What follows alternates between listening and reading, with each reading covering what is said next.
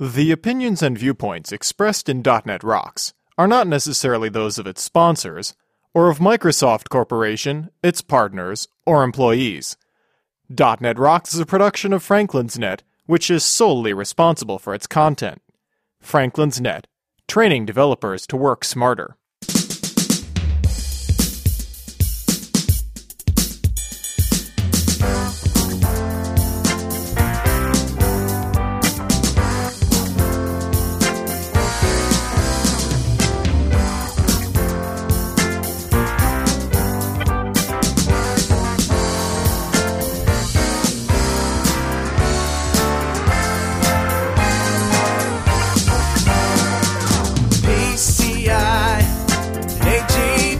Hey, Rockheads.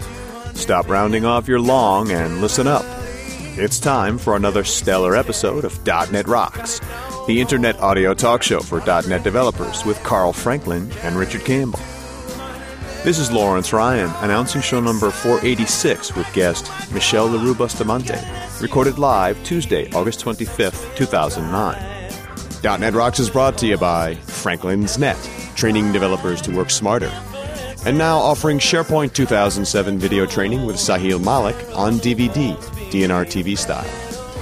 Order your copy now at www.franklins.net. Support is also provided by Telerik, combining the best in Windows forms and ASP.NET controls with first-class customer service. Online at www.telerik.com. And by Grape City Data Dynamics, makers of ActiveReports.net, simple, powerful, and cost-effective reporting for Windows forms and ASP.NET web applications. Online at www.datadynamics.com. Support is also provided by Code Magazine, the leading independent magazine for .NET developers. Online at www.code-magazine.com.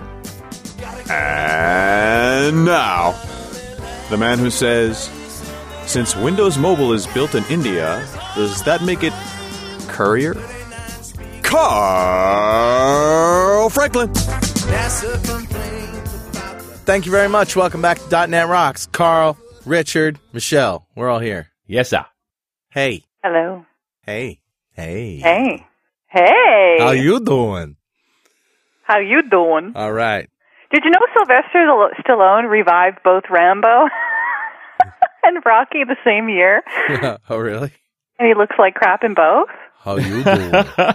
Well, he's what, 130 now, right? Yeah. Good Lord. Rocky 90's just come out on DVD. Take it to the zoo. The retards love the zoo. Yeah. Well, let's get right into Better Know Framework. All right. Better Know Framework is this little section where I shine a little flashlight on a dark and dingy corner of the .NET Framework in hopes that you might find something interesting and go look it up and figure it out your own self. Because it's not training. I was training. I don't train no more. So, today's class is system.resources.tools.strongly typed resource builder. What? Strongly typed resource builder. All So right. the deal is starting in .NET 2.0, resources, you can load them up the usual way, or you can use a strongly typed resource builder tool to generate a wrapper class around them and give you static read-only properties to get your resources. Isn't that cool? Okay. That's it. Really? Well, you also get strongly typed resources with .NET. Well, this is .NET. Right. But I mean, without a tool. Thank you, Captain Obvious. Built in. No. This is, yes, but this is the thing that builds them, builds the classes. You can use the resource manager and do get string and get object. Mm-hmm. But this is the guy that gives you those static classes. Right. So there it is. Cool. That was Better Know Framework. There it goes. That was it. Don't blink, you'll miss it. There, you'll miss it. Richard, Yes, sir. somebody talking to us? Indeed, I pulled up a great email about Iron Python. Hey guys, love the show, but I can barely keep up with your frantic release cycle. Seems that when I finish one, 2 more are waiting in the queue. Just finished listening to the Iron Python episode with Michael Ford. Another great episode. A few comments on my introductory experiences with IronPython. I've been writing my IronPython code with the dreaded Notepad, which was deservedly mocked during the episode. Initially, I tried IronPython Studio, but it just wasn't polished enough. However, with Notepad, I miss out on all the great features of a true code editor, namely refactoring support, IntelliSense, and a file explorer. I was pleased to hear Michael mention that there are robust tools to support these features and will definitely be seeking them out. Even better are the tools for syntax checking. The dynamic nature of the language and my lazy fingers caused me much grief when I was doing even the simplest of IronPython development with Notepad. This has held me back from pursuing the language further, and I can now clearly see that when provided with the proper tools, that you can create massive programs with this dynamic language. Massive. So thanks for your hard work, Kevin Pullen from Orange, California. Kevin, thank you for your email. Ever since IronPython, my code has been massive. And if you've got questions, concerns, ideas, criticisms, or you just don't like our hair, send us an email, .netrocks@franklins.net. Yes'm. So, Michelle. Yo. Do you really need an intro?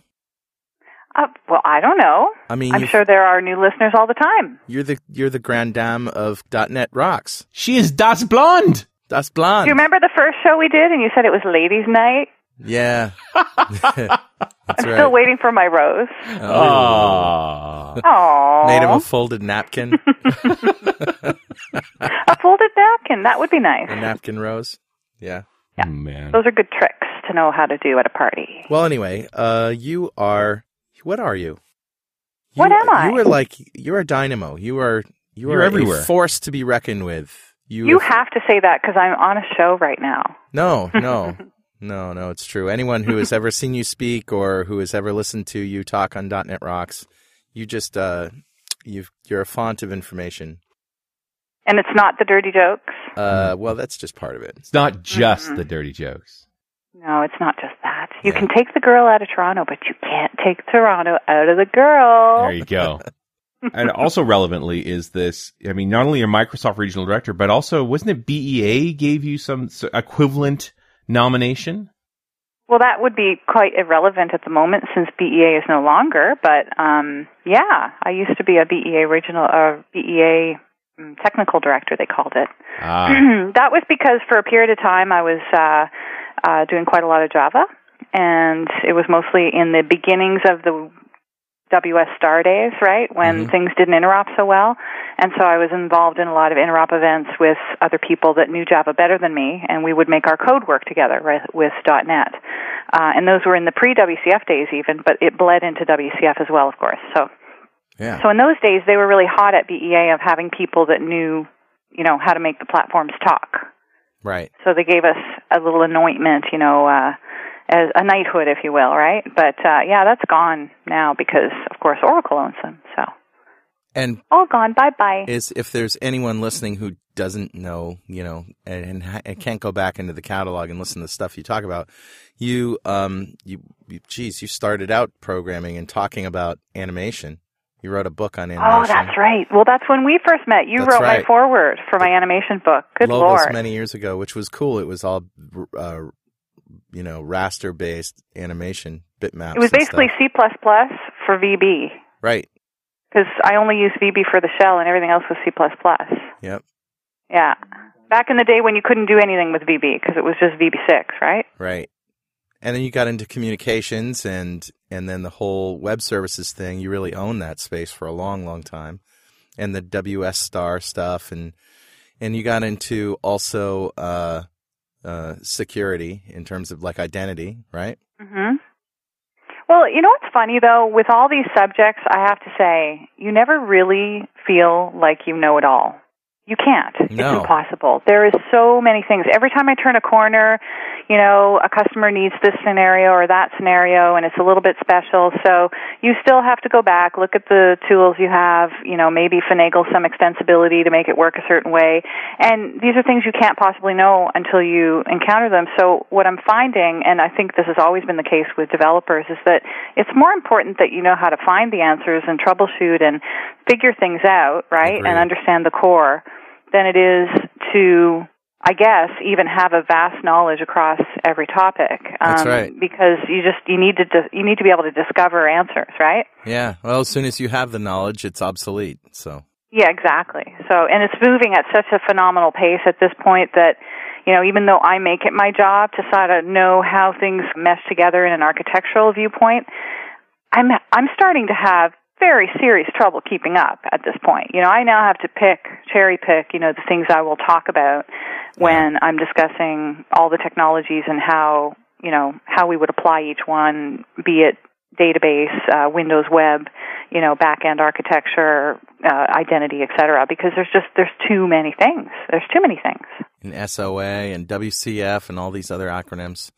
You know what? The other day, acronym story for you. At the PDC, I'm going to be giving a tutorial, which maybe we'll talk a little bit about the what I fondly call the surviving the avalanche. But basically, the guy that hired me to do it emailed me and said, I need you to come up with a Microsoft FTE to be at the tutorial and help out. And I emailed this friend of mine who doesn't work for Microsoft saying, hey, do you want to be my subject matter expert?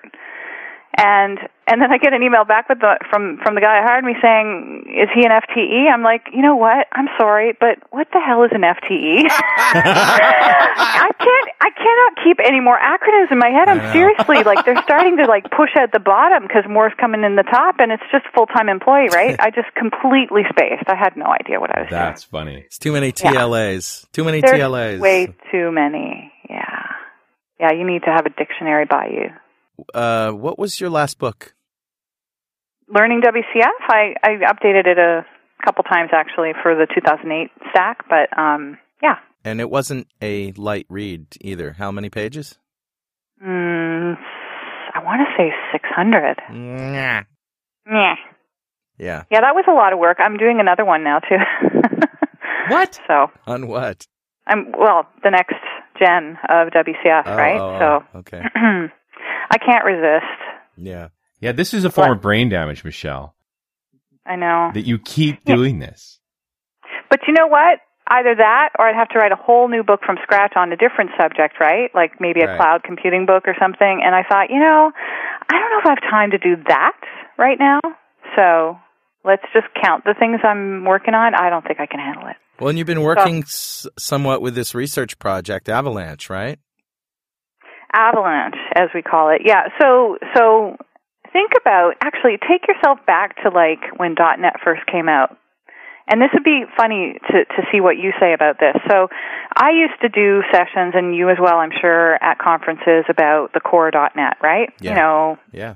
Language-specific things, assemblies, putting assemblies in the GAC, versioning, publisher policies, click once. When the click once came out, oh my God, all the hype around, how do I calculate the security for the app with click once? And they had the tool, which, turns out to be useless. And but all these things we thought were so important. And you would do these talks that were super detailed, right, about just everything down to the assemblies. And now, do you see anyone doing talks on that anymore? Yeah, I do once in a while, and I find them well attended. I do stuff on. I still do a talk on memory management, on garbage collection, and all that stuff, and I usually get a pretty good crowd. That's another good example. Yeah, but you don't see a lot of that though. No, at you don't. Conferences. You really don't. You just see maybe a handful, and that's probably why they are so well attended, right?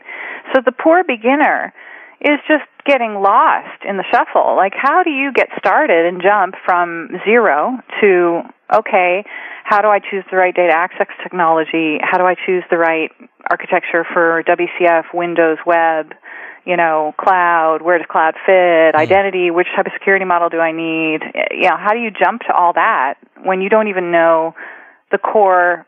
How does .NET work, like code access security and permission demands and, versioning and should I even version? So I started making this list of things that I used to think were really important, and they're just not anymore to me. Not that they aren't to somebody, but certainly not to me.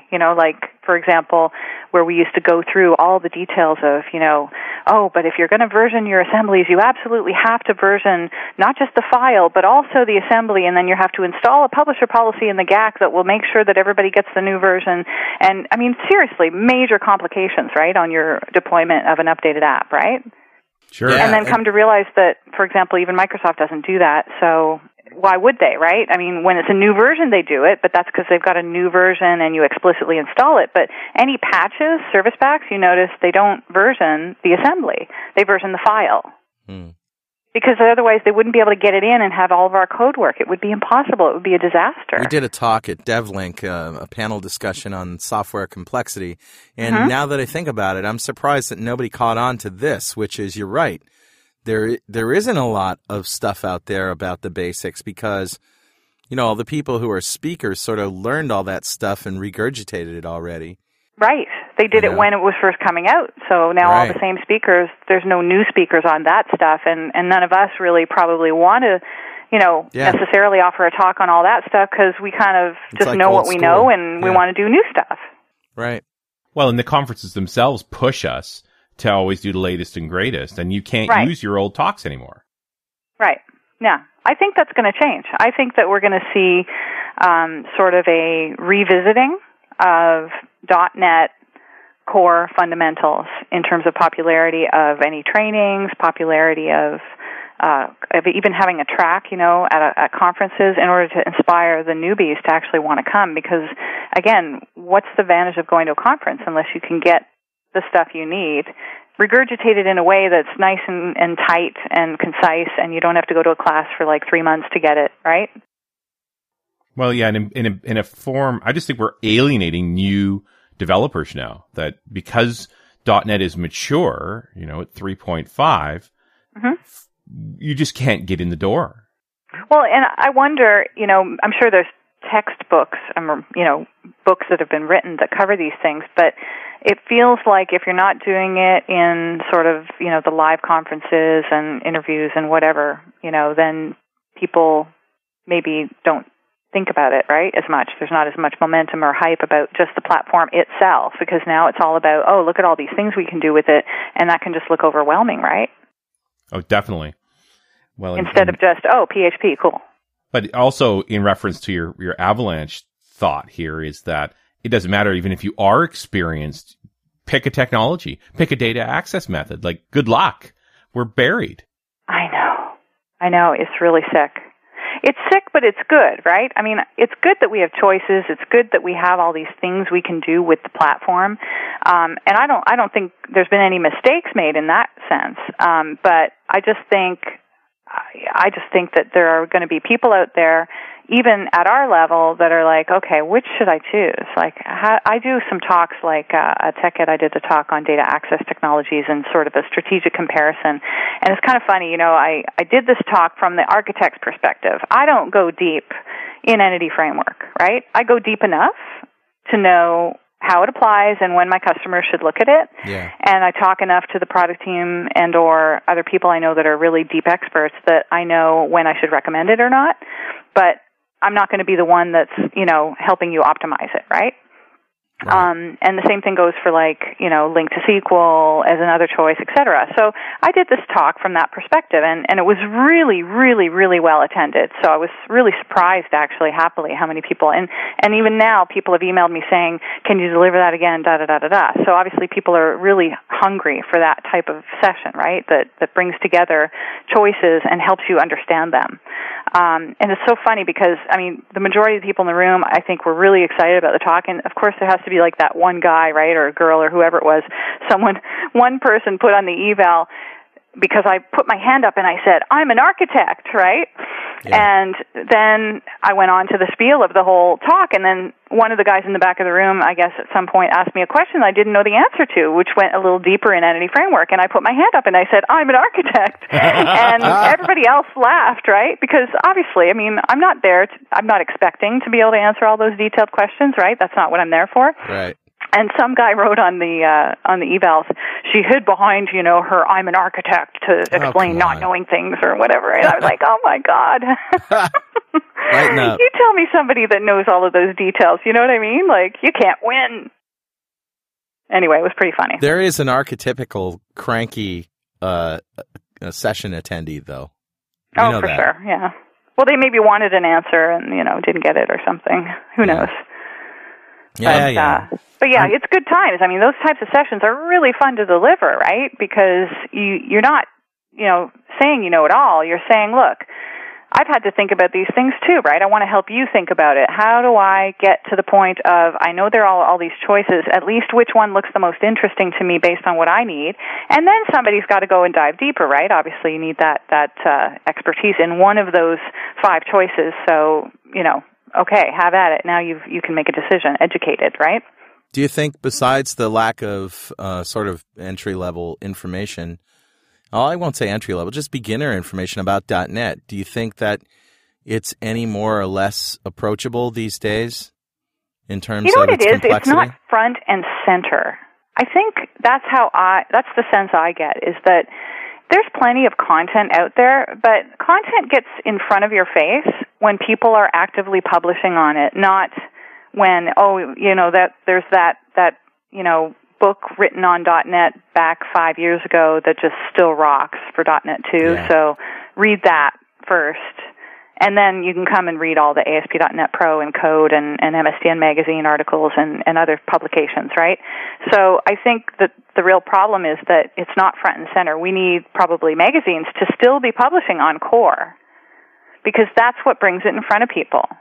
And that's what makes people think about it and realize, there is somebody out there that cares about me, the .NET person that just started. Magazines still publishing on core stuff, man.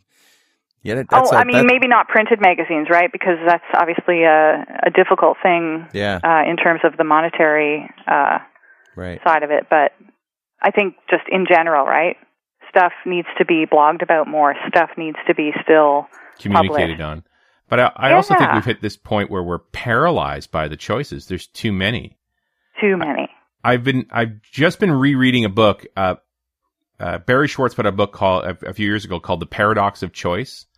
And it was, the reason I reread it is I couldn't remember this one anecdote. I'll give it to you. Tell me what your reaction is to it. Grocery store chain is carrying a line of jams, 24 jams in the line. And so on a Saturday, they put out 6 of them for people to taste. And if you taste one of the jams, they give you $1 off coupon. And their results at the end of the day is that the average person that tastes a jam tastes 4 of the jams and takes the $1 off coupon. And about 30% of the time, they buy a jam. So pretty successful, little test. The following week, they put out all 24 jams. You can taste any one you want. And people go up and they taste these jams, and again, they still only taste about 4 of them, because let's face it, how much jam can you taste? They get the $1 off coupon, but only 3% of them buy jam this time. And the only difference between the two tests was in one you showed 6 choices, and in the other you showed 24. Too many choices, people turn off. They unplug. And I'm wondering if we're there with these technologies coming out of Microsoft. There's so many choices, we don't want to choose. That could be part of it. Well, think about it. I mean, the cost for choosing wrong has never been higher. Oh, my God, yeah. Imagine you go down one road, and your developers have to get expertise in, each of those disciplines you choose. So Silverlight and WPF being a common scenario, right? Am I going to go one or the other? And things are heading in such a direction. It looks like Silverlight would be the long-term winner, but obviously what we hope is that you can use that code in both places, both ways. But I've got customers trying to make that decision, and they're like, I don't know what I'm going to do.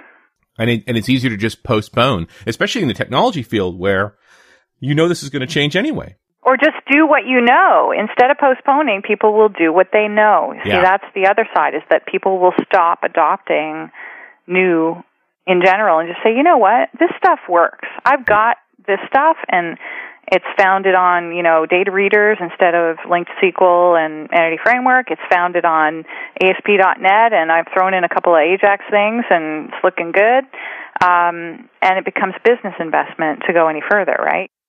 Well, yeah, and it's .NET 2.0 and Studio 2005. I'm just amazed at how many folks are totally content right there. None of the stuff that's shipped in the past 3 years has motivated them to move. Yeah, and then actually, I hate to say it because WCF is one of my favorite things in the world, but even there, because WCF solves so many problems, it can appear to be a lot more complex on the front end. And so when you're used to doing ASMX, which is super, super easy, and of course doesn't have any fancy security mechanisms around it, it's just a web service. It's just an endpoint that you send a SOAP message to, and you secure it with SSL and maybe username, password, entering to the over transport or something like that, right? So you're not using all the fancy WS star there. And people sometimes now ask me the question, why should I go to WCF? Like, what do I really need anymore, is their question. Why? Why should I do that? Another problem, Michelle, related to this, I think, and if we're just talking about the overwhelmingness of information, is that when the good stuff is, or let me just say, the quality of content is not so easy to discern when they're all just sort of available at your fingertips. Mm-hmm. You know what I mean? So you could wade through a bunch of stuff that is half pertinent to you, and then you see something that is, and, it's more difficult to discern it because it's so commonplace to see. Are you talking about, blog entries? Yeah, and just, blog entries. The amount of publishing in general? Right. Something that's well written, but might not be the right thing for you. An article about a technology that's well written, but it might be just not quite what you need. But you might get more attracted to using that technology after reading this article, whereas there could be something else that is more that fits exactly what you need, but not as well written. I mean, I don't know what I'm trying to say. I'm trying to say it's getting more difficult to discern the quality information from the non-quality information. Well, and some of that's just up to the author, too, right? How they want to position a thing. I mean, even if you look at federated security scenarios just as one topic, there's a lot of different ways one can approach that related to what kind of claims model you need. And not everybody agrees on the best way to do that either, and nor do they have to. The point is that there's a utility underneath that does a thing, right? And, we want to somehow fit on top of that for our specific scenario, what are the right ways to authorize access. And it makes it hard for people because if they don't have experience with the technology itself, then they don't really know how to model it. And even though it's getting easier to do, it still seems like it's a lot to know. And that's just one subject, right? So, I think that one of the reasons that REST started to become more popular back, let's say, I don't even know when it started, but let's say a year and a half ago as a baseline for when momentum really seemed to pick up at Microsoft. And so that's what I'm gauging as popularity is increasing because it was already popular in other communities, right? So why did that happen? And I think really the momentum behind, WS Star becoming more complicated. There's too many standards. There's too many, choices. There's too many protocols to understand. There's too many interop issues, which really is not necessarily true now that they've evolved, but it was the case a few years ago, right? Still evolving. And I think people just said, you know what? All I want is an endpoint where I can send a message. Let's get back to basics. Yeah, focus on what's important. Which is exactly what we were doing back in 2000 or even 1999 when SOAP first came out. It was rare to see it adopted. I mean, I worked in the insurance space, and we were building 24/7 operations that needed to receive XML data from different systems. So it was the classic EDI scenario. And sometimes people sent us, an Excel spreadsheet that we had to parse and scrub and then put into our system. And other times they sent us XML based on a schema of sorts, right? DTD. And sometimes they sent us flat files, and the list goes on. We took the data any way we could get it. We couldn't tell them, hey, use SOAP, it's cool, and by the way, that's the only way you can talk to us. No. We had to say, hey, how do you want us to send the data? We want your money. We need your business. And we had to, sort of turn around and say, hey, send it to me however you want, and we'll make it happen. And so back in those days, SOAP wasn't so popular, but it was fairly simple. I mean, you called the developer, you said, look, I need you to send me the data, here's the DTD, and they'd say, oh, by the way, we're not going to validate it, so you validate it at your end, if the data's correct or not. They didn't even want to do that, right? You take the data any way you can get it. And it worked. It was just an HTTP endpoint. Send me some data. and I'll deal with it. And I think people wanted, when REST started picking up, to get back to that initially, right? Just HTTP. Keep it simple. Only REST adds some value with the whole URI addressable resource pattern where it's, get, put, post, delete, and makes it a little bit more intuitive, right? And how I'm interacting with that set of resources. Well, it's also the tool for the job. It's a simpler tool for a simpler job, right? Right, but it's sort of, WCF has always been able to do it, but it inherently is really SOAP-based. So right. all the momentum came, later in the 3.5 release, right, for Microsoft to make it possible and make it easier to do REST. And obviously that investment is continuing because 4.0 is going to include more of the REST starter kit. And so the momentum is going to continue. But the funny thing is, now people in the REST community, not all, but some, are now looking for, well, how can I do, federated security with REST? Or how can I do, how can I generate a proxy? And so now we're getting back to SOAP again, right? We're getting back to the same trend that happened. So I think it's going to be interesting to see how complicated REST becomes.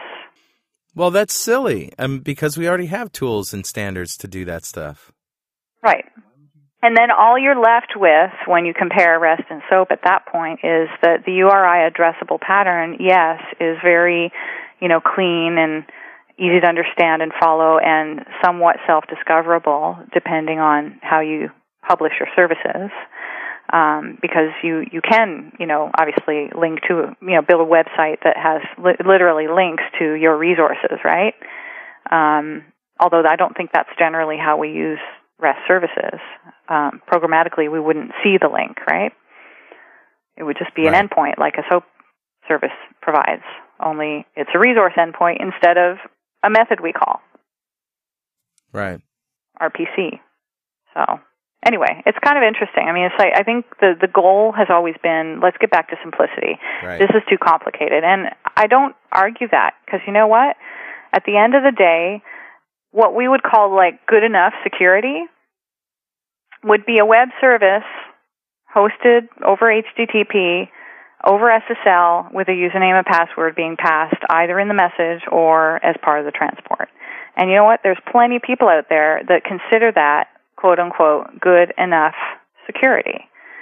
So we can talk till, the end of today about all the different standards on securing things with the message and, how securing the message will help you secure it all the way through a router or some sort of other intermediary. But bottom line is most people don't have that problem. They just want to get their application up and running in this economy and be done. So we need, obviously, ways to simplify how to use the right technology so that they will use the right one if it's valuable to them. Because, for example, I think with federated security, claims-based security models are really valuable and useful because they get you away from that whole role-based fixation where, what if you need to change your roles? What if roles are variant based on who your partners are or which departments use the service, right? You don't want to be tied to roles. You want to be tied to something more granular, like a permission, right? Yeah.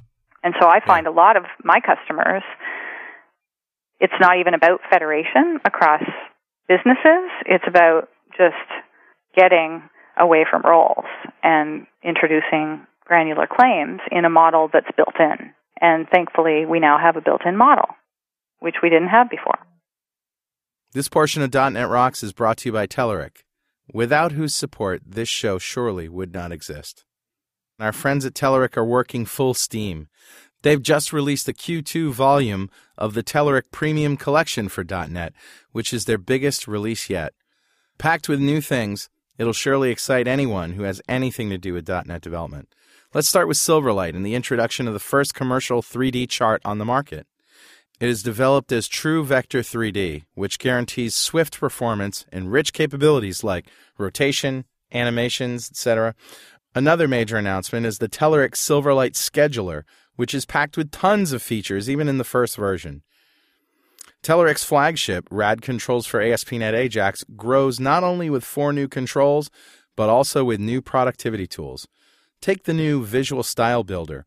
an online application that allows you to visually modify skins or design new ones with point and click. And if that's not enough, they've added a completely new product, a free testing framework powered by Art of Test for automating Ajax and Silverlight-rich internet applications. Since I'm short on time here, I can't enumerate all the new features and enhancements in the Telerik reporting, Open Access ORM, and their Windows Forms products, so I'll leave it for you to check them out at Telerik.com. And don't forget to say thank you for supporting .NET Rocks. Well, and it does seem like Microsoft is finally actually using the claims-based model in some of their own technology. I mean, that to me is your best endorsement that this thing's actually going to survive. Oh, yeah. No, there's no question in my mind that it's going to survive. I'm just thinking back to code access security, and my reaction when I saw that was, as soon as I see a Microsoft app with that in it, I'll believe. Now, which part of code access security? Because that's an interesting topic. I've talked to a few people who said, I mean, a lot of people say they've never used a permission demand. Have you guys used a permission demand? Code access security for me is something that I learned so that I could teach it. And when I asked how many people have a need for this, maybe one hand went up. When I ask a group of people how many people have implemented it, no hands. Yeah. It's just one of those really difficult things to do that people find other ways to get around, I think. But that's the funny thing. It's not really that difficult if you think of it this way. So, and that's where it comes down to education and how easy do people make it to find the information. Because all it is a request comes into ASP.NET or ASMX Web Service or WCF service call, and you authenticate it somehow. Okay, so using either of those technologies, there's a way to authenticate either with a Windows credential or a username, password, or something. And no matter what of those scenarios, you're going to have in the thread for the request a security principle. So it's amazing to me how many people I talk to that don't know that, hey, by the way .NET works is there's a security principle usually attached to the request thread. And that principle is the thing you can ask, hey, are you in this role, are you in that role, and use that information, obviously, to authorize access. The question is, where do you authorize? And before web services, we were trying to sell code access security as a way to protect access to your high-level, top-end API assembly. So in your methods, you would restrict, you have to be an admin to call these operations. Well, that, I think, never sold. I think that's part of the problem. The days when we were talking about code access security were the days that, we were putting it in a place that nobody really cared to spend the time because they were authorizing in different ways using enterprise services or something like that. But the truth is it's extremely valuable at the operation level for a service or at the operation level of a web method if you're using ASMX. And it's used everywhere in ASP.NET if you use the security controls, right? Is enroll is like, how all those work. So to restrict, UI parts and stuff like that. Yeah. So it's already built in. It's just people don't know it's there. Well, I also just think that, the simplicity of implementation is one thing, but security in developers hate security because it's ultimately a constraint they have to put on themselves, and it's a bear to develop with security constraints, not let alone developing for security constraints. So it's always just been I think it's been a developer sore spot. Yeah, you got a good point. It's definitely something that, again, this comes back to the avalanche, right? There are so many disciplines we need to know now, right? I need to know my core .NET languages and sort of the language features that I can leverage to be a better developer, right? All the stuff that came out with .NET 3.5, good things to know, right? Like automatic properties and Lambda making anonymous methods easier and just things that shorten the amount of code you write, but you got to invest the time to keep up to speed with that stuff. And then you've got the platform stuff. So, okay, data technologies are evolving. How do I settle on a technique that's best for me? Windows technologies with Windows Forms and WPF. Are we ready to move to WPF? That seems to be a momentum now. But then WPF or Silverlight, which do I choose? And then you dive into web, and you've got Ajax, Silverlight, ASP.NET, MVC, the list goes on. And then you get to things like WCF or even just server-side development in any form, and you're starting to deal with the security, options. And so there's just too many. Each of those sections requires a little time to make a choice before you dive in, I think.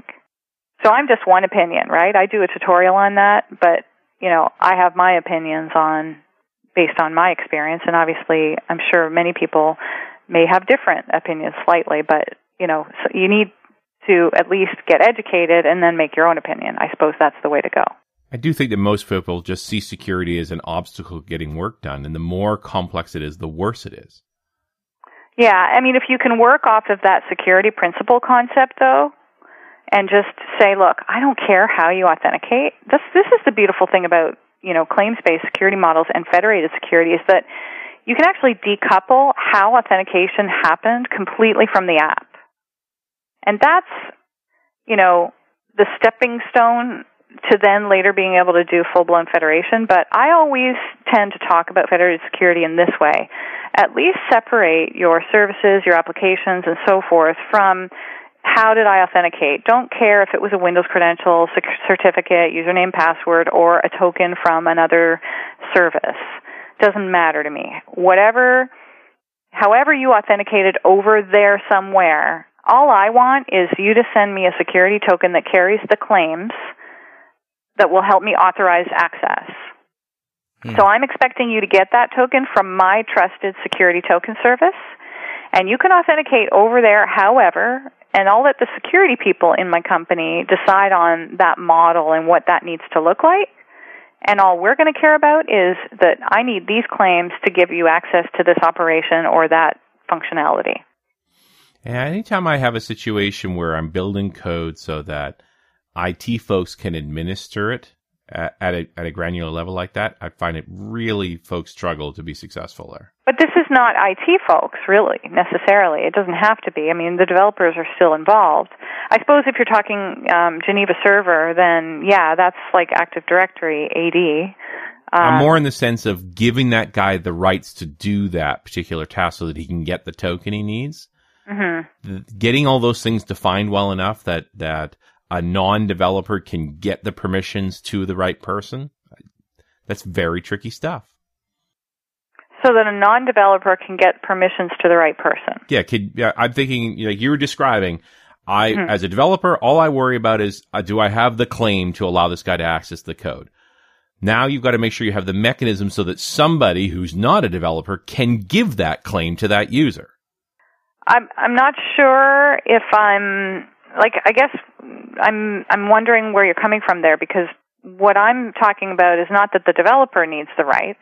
Yeah, no, I'm exactly right. The developer doesn't need the rights. I'm talking about the guy who does need the rights, who's neither the developer or the person who can actually grant rights. Like, he has to ask the right question, and the IT guy has to know what the heck he was talking about to give him the privileges he needs. Right. So what you're saying really is that there's a distinction between I authenticated somewhere and I got these rights granted because I was this person. So there's a distinction between authentication and authorization, obviously, and the way that works in federated security scenarios is let's say Geneva Server is my Active Directory, system of record for all the users, and that's where the user's going to log in. Right. So they're going to provide their Windows credential because they're on the domain, whatever. And, when they get authenticated, they're going to get issued a token, let's say, that says, okay, you are Michelle, and these are your roles in Active Directory. And then that token's going to come over to the application that the developer's building, but not to the application yet. It's going to go to the security token service, let's say, at the application, which would be what we call, let's say, a relying party security token service. Relying party meaning the application that depends on the claims. So you would actually maybe have a custom STS implementation built with the Windows Identity Foundation that converts that Windows user. So now we know you were authenticated as a Windows user. And we're going to just say, oh, this user gets these claims, and this user gets those claims. So the developer would still be, some developer, maybe not the person building the services, would be responsible for, obviously writing the code that calls the database that gets the claims for the authenticated user in terms of what the application needs those claims to look like, as opposed to your authentication claims, which is from the identity provider. So AD could be your identity provider, but your application still has a claims transformer of sorts. Yeah, you know what? This stuff is complicated. Like, now I'm back to the original question here, which is, all right, you've now said inside your app, I need these tokens to be able to do this. But not in the app. Let's call it a separate service. Well, the service is the thing that's ultimately granting the token, but isn't as a developer, aren't I the guy who says, do I have a token to be allowed to do this? You're saying, how do I grant the claims? Yeah, I'm asking, here I am as the programmer, and I've been told only certain people are going to be allowed to do this particular task. Not people, only certain claims. You're going to expect the claim. I'm looking at the document, right? I'm looking at the specification that was written to me by a human, and he doesn't know what the hell claims are. He says only certain people are allowed to do this task. Okay. It's up to me to translate that into claims. But we get back to the original issue here, which is, all right, here's a user. I believe Michelle, and I'm going to do this federated security thing, and I need claims and tokens. And so now I've got to add some code to my app that's going to check to see, is this claim in place so that I can do this in this scenario, right? And I'm okay with that. Right. It's no different than roles, though. Think about roles. You would still have to do that, right? So the same thing you would have to do as a developer, restricting based on a role, you're going to do restricting based on a claim. Right. But instead of being more coarse, where admin, user, guest, partner are your roles, it's going to be more like, am I allowed to create, read, update, delete, send email, build documents, get reports? You make the list of things my system needs to be able to do. Right. And then those things become your claims, let's say. That's one way to go, right? This is not the only claims model possible, but it's a possible claims model if you're doing permissions, for example, like this. And then you might still have roles in your system that you sort of use as a hint to grant the claims.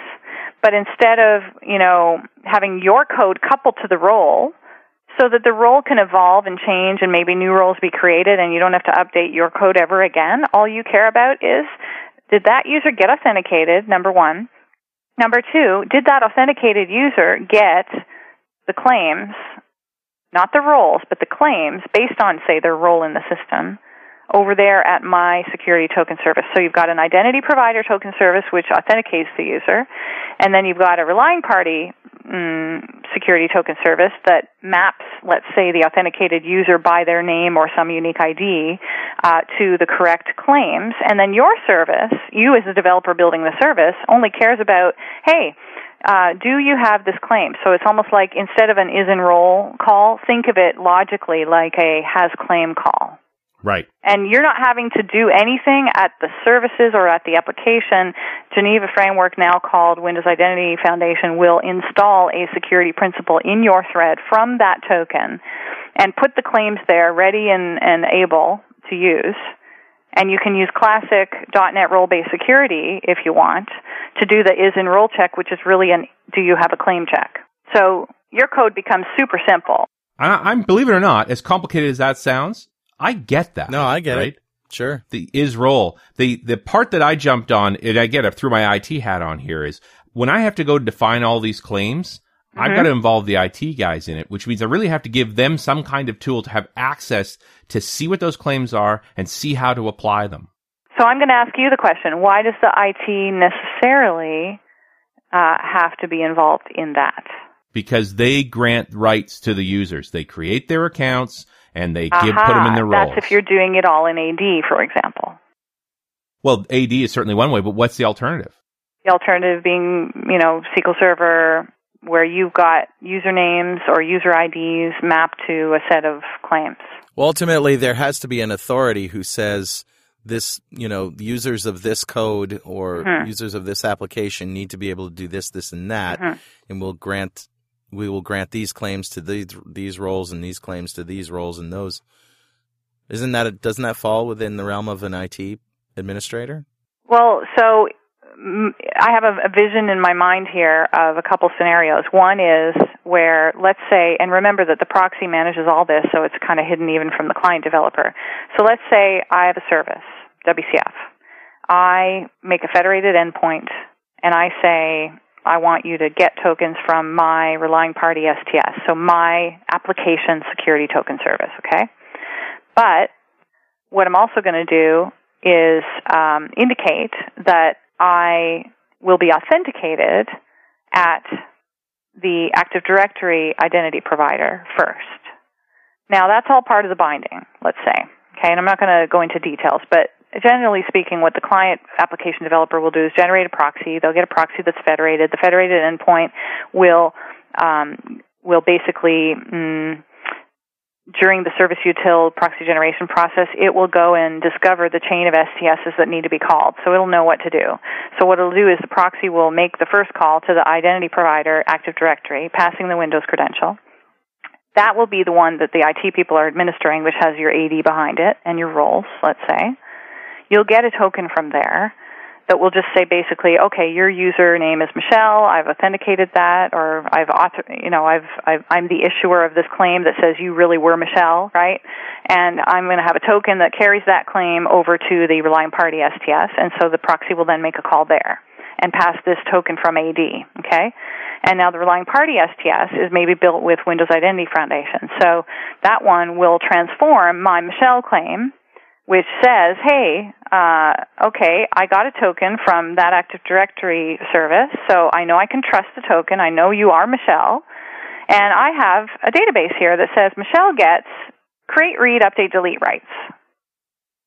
So we're going to issue you a new token from us that says you have those rights. And then that token goes back to the proxy, and then the proxy forwards that to the actual service call.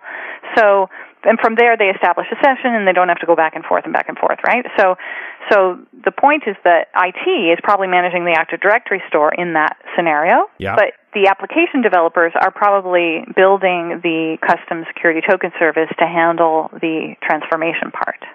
So they've got their own database for granting the claims based on the user. But it's still the IT guys who are granting the privileges for the update delete privileges for Michelle. So they've got to use some kind of tool that assigns those claims to that user. If you're not using a custom database, if it's going to be claims granted from Geneva Server, then yes, they would have to do that. Okay, but otherwise I'm now convincing IT people to use my app as a developer to assign those rights. Well, again, what kind of app are we building? Are we building an app that we expose to the internet? That basically we have our own custom database of users that we create and we allow people to administer as part of the application management? Or are we talking about more of an enterprise AD type application that is used behind the firewall where all the users are actually granted rights based on their Windows credential, in which case, yes, IT is managing that. In which case, we probably wouldn't do the transformation that I talked about. We would just have Geneva Server, and Geneva Server would grant the claims, and then, yes, you would be right. The IT people would probably be managing that. Yeah. So it depends what type of application you're building. If it's outward facing, where you're letting people administer their user accounts and the right claims through some friendly UI, and it's not really you doing that and fixing it as part of AD. You see what I'm saying? Yeah, I'm just wondering why you would do this if you weren't going to allow non-developers to control the claims process. Like, that's the main advantage. But remember, it doesn't have to be anything more. I mean, if all you're looking for is a basic role-based security, right, then I guess you could still do that model and still have Geneva Server being, ADFS v2, right, the new release, be your identity provider.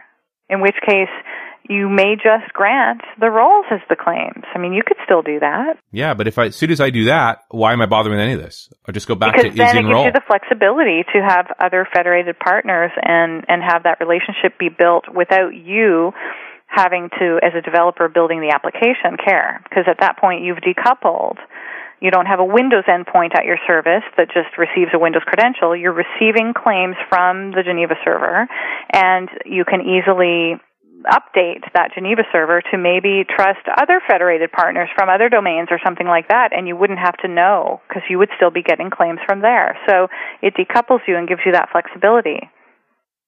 Think about single sign-on. Think about the big problems people in IT have with managing user provisioning and deprovisioning across all the applications in the enterprise. And how much simpler that would be if you could have trust between domains where users log into their own domain but yet can be granted rights to an application from another domain. Now that's classic federation. That's the real reason, people talk about federation being valuable, in fact, is to save the pain of IT. Yeah. Because you're managing users and duplicating users across all these applications because you don't have a way to federate, right? Although Active Directory has its own federation services available to it, right? You are able to pass claims between domains. You mean using Kerberos? Yeah, it's just limited. We can't do it in a massive scale. Right. So it's not, I guess the new tools take away that, right? The limited value. Right now we have ADFS v1, which does this type of thing I'm talking about for web only. And then ADFS v2, which is formerly called Geneva Server, is making it possible for the web service path, right? So now you really have no excuse, if you will, where you would have to provision users across all the different applications and so forth, or have the limitations of how Kerberos can be used this way. So, it really decouples, more than anything, the application from needing to care, though. That's the important thing. You know what? I want to believe it does, but when I listen to the details, I sound like I really need to care. You sound like you need to care? Yeah, I sound like I need to care a lot. There's code involved. There's new administrative tools involved. There's a new server involved. It sounds like I really need to care. Well, so I don't think anybody is saying that every single person that builds an application today has to use federated security. I think that there will come a time when things are so seamless that maybe that will be what is happening. But I don't think today anybody's saying everyone needs federated security to be successful. It is true, because if it did, they'd all be in big trouble. This is not that easy. Well, especially if they're talking to IT people like you. She's like, you're beating me up here, Richard. So what you're saying is, if I can't convince you that it's useful as an IT person, which you are, then blah. Well, that's not true, right? Not true. There's nothing but love in the room here. Let's be I know that. It's all about the love here. Please.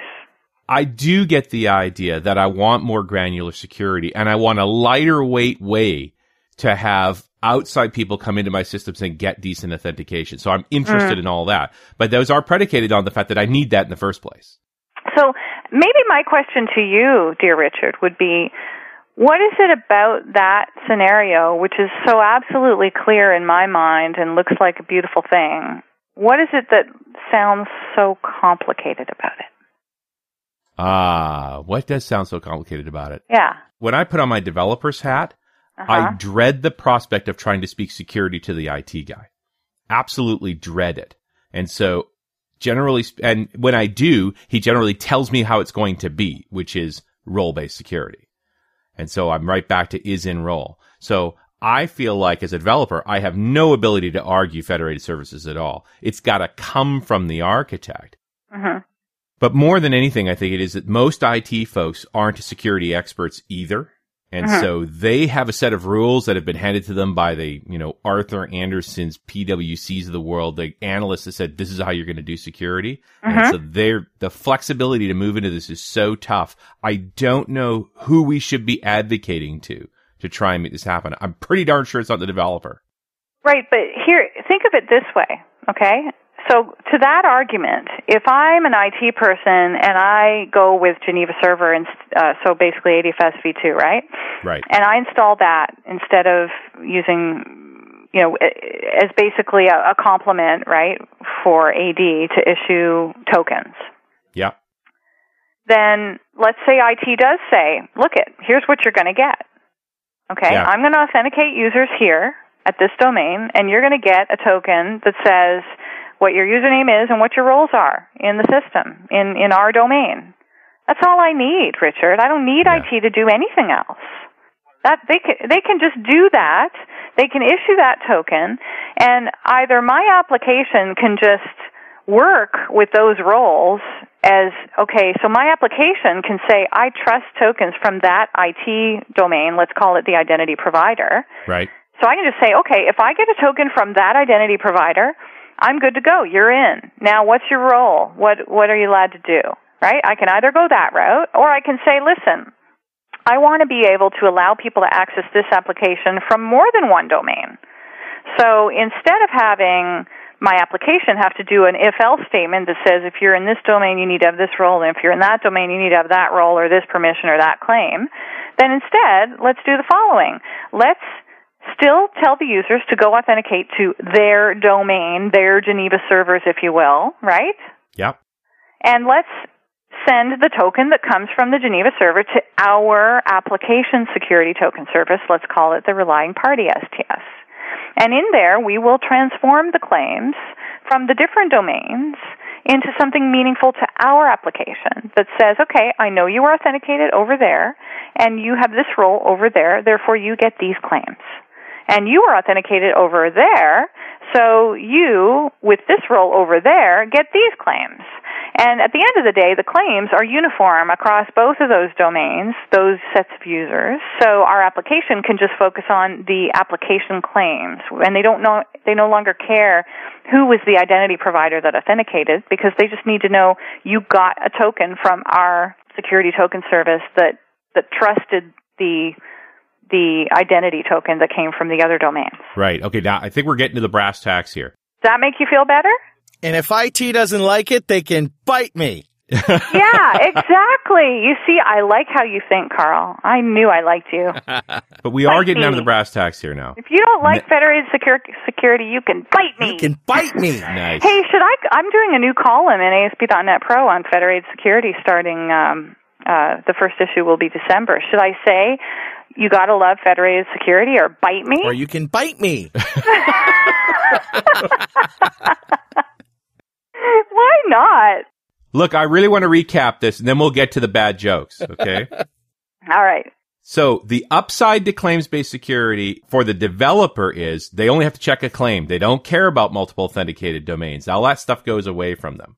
If they use a relying party STS, yes. Right. As soon as we get into this requirement that we have multiple domains that are going to need to use this application, and that's going to make security really a headache, you make a strong case for claims-based security, and now you get IT involved in saying, all right, we're going to run this Geneva server and do this STS as well. But it is going to be IT's responsibility to now map the various domains that have roles that can have permission and what claims they get. Not necessarily. Not if the developers build their own security token service to do the mapping and the transformation. IT doesn't need to care about that because I'm building the app. I'm the one that needs the token from the different identity providers, and I'm the one that's going to say, you know what, I'll receive that token, but I'm going to send it to my security token service here with my database that knows how to map the claims based on the users over there. Right. So I own it then as the developer. If I have to do that, why would I bother? I mean, the whole point here is offloading that work. I want to just check the one claim. Do you have right to update the database? Good. I don't care what domain you're from, just that you have that claim. Yeah, but you're making it sound like it's a lot of work to receive a token from different identity providers and transform it. And there's actually even a template that you can use in Visual Studio today that builds a custom security token service that has a frame for all of this built in. So bite me. Yeah. Yeah, so bite me, okay? To me, the real value there is pushing that task back to IT. Because it is a business practice, right? This could be an SLA here, that domain over there is paying a fee to have access to this service. Here's how their authentication works. It's got to map out to this token. That's a good thing. Yeah, sure. So bite me. Hey, whatever makes you happy, Richard. That's all I have to say. Hey, you know what? I tried to do a crazy thing this afternoon, Michelle. I tried to understand what the hell you were saying. And not too many people do. And, you should talk to my husband when I say things like, oh, no, I don't. He'll say, like, can we go, here later today? Like, you're going to be done on time or whatever. What's on time to me? I mean, really. But anyway, and he'll say, I'll be like, oh, I don't have the bandwidth for that. He's like, Michelle, can you speak English? Like, don't say that in public. Don't use that word in public. I'm like, what? Bandwidth? Give me a break. Everybody knows bandwidth. He goes, who do you think knows bandwidth? Like, people don't talk like that. Yeah. Anyway. Oh, man. He doesn't get it. Does he wake up in the morning and say, I feel a little jaundiced today? No, he doesn't. He leaves that at work. That made no sense at all. No, but you want to know something really funny? My husband tried to explain to me what cloud computing was the other day. Wow. Now, how does an internal medicine doctor, go figure, listen to an NPR program and come home and try to tell me, okay, you got to know when my husband starts talking, it's like a monologue anyway, so nobody gets a word in. But, and Richard, you guys met him. Yeah, but anyway, he's awesome. So he is. So when he starts talking, he's like, I could leave the room, walk out, go to the kitchen, come back. He's still talking. He thinks I'm right there. So he's like, well, no, Michelle, you see, the thing that's really good about cloud computing is, and he's like, yeah, I was listening. And I'm like, Michelle, I said, Andres, are you really going to tell me? He goes, yeah, no, listen, seriously. So the thing that's really good is that, it's like, you can just like pay for what you use. I said, are you really telling me what the benefit of cloud computing is? Do you want me to tell you how to take care of that patient that you were having trouble with the other day? He goes, Michelle, I save lives. So the conversation ends immediately. So. That's it. That's the end of the conversation. That's a bite me right there. That's a bite me right there. Yeah, so bite me. All right, it's joke time, Michelle. It's been a tradition every time you're on the show to tell an off-color joke. So for those of you who don't want to hear an off-color joke, there's no more content. That's it. You can shut it off right now. All of the customers of Michelle should turn off now. Yeah, please, any customers, please, just go, run, be free.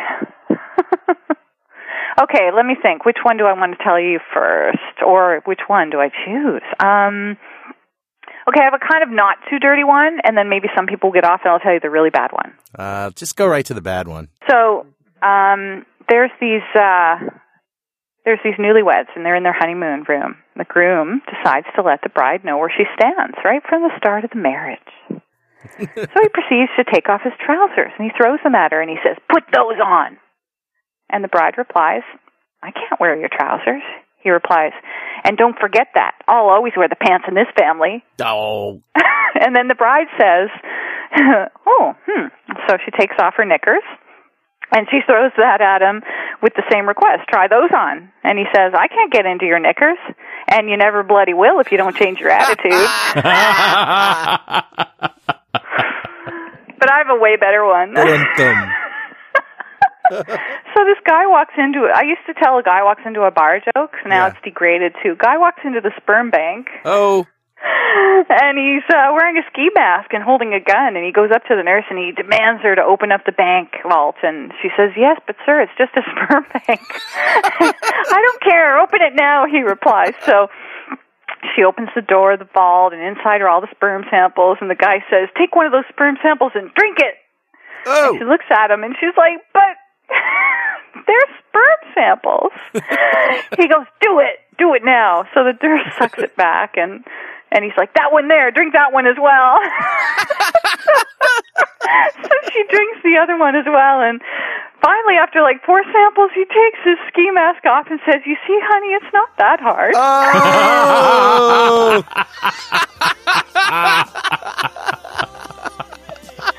Oh, man. That was bad, I know. Oh, my God. I know, that's just bad. That's awesome, though. Anyway. And with that, we'll see you next time. Nice talking with you. On .NET Rocks. Thank you, Michelle.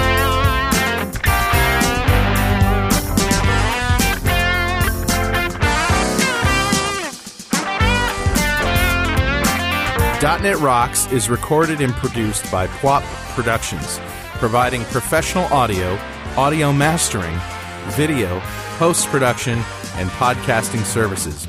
Online at www.pwop.com.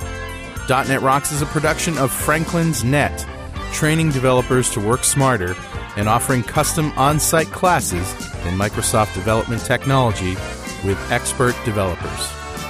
Online at www.franklins.net. For more .NET Rocks episodes and to subscribe to the podcast feeds, go to our website at www.dotnetrocks.com. Got transmitter band by the FC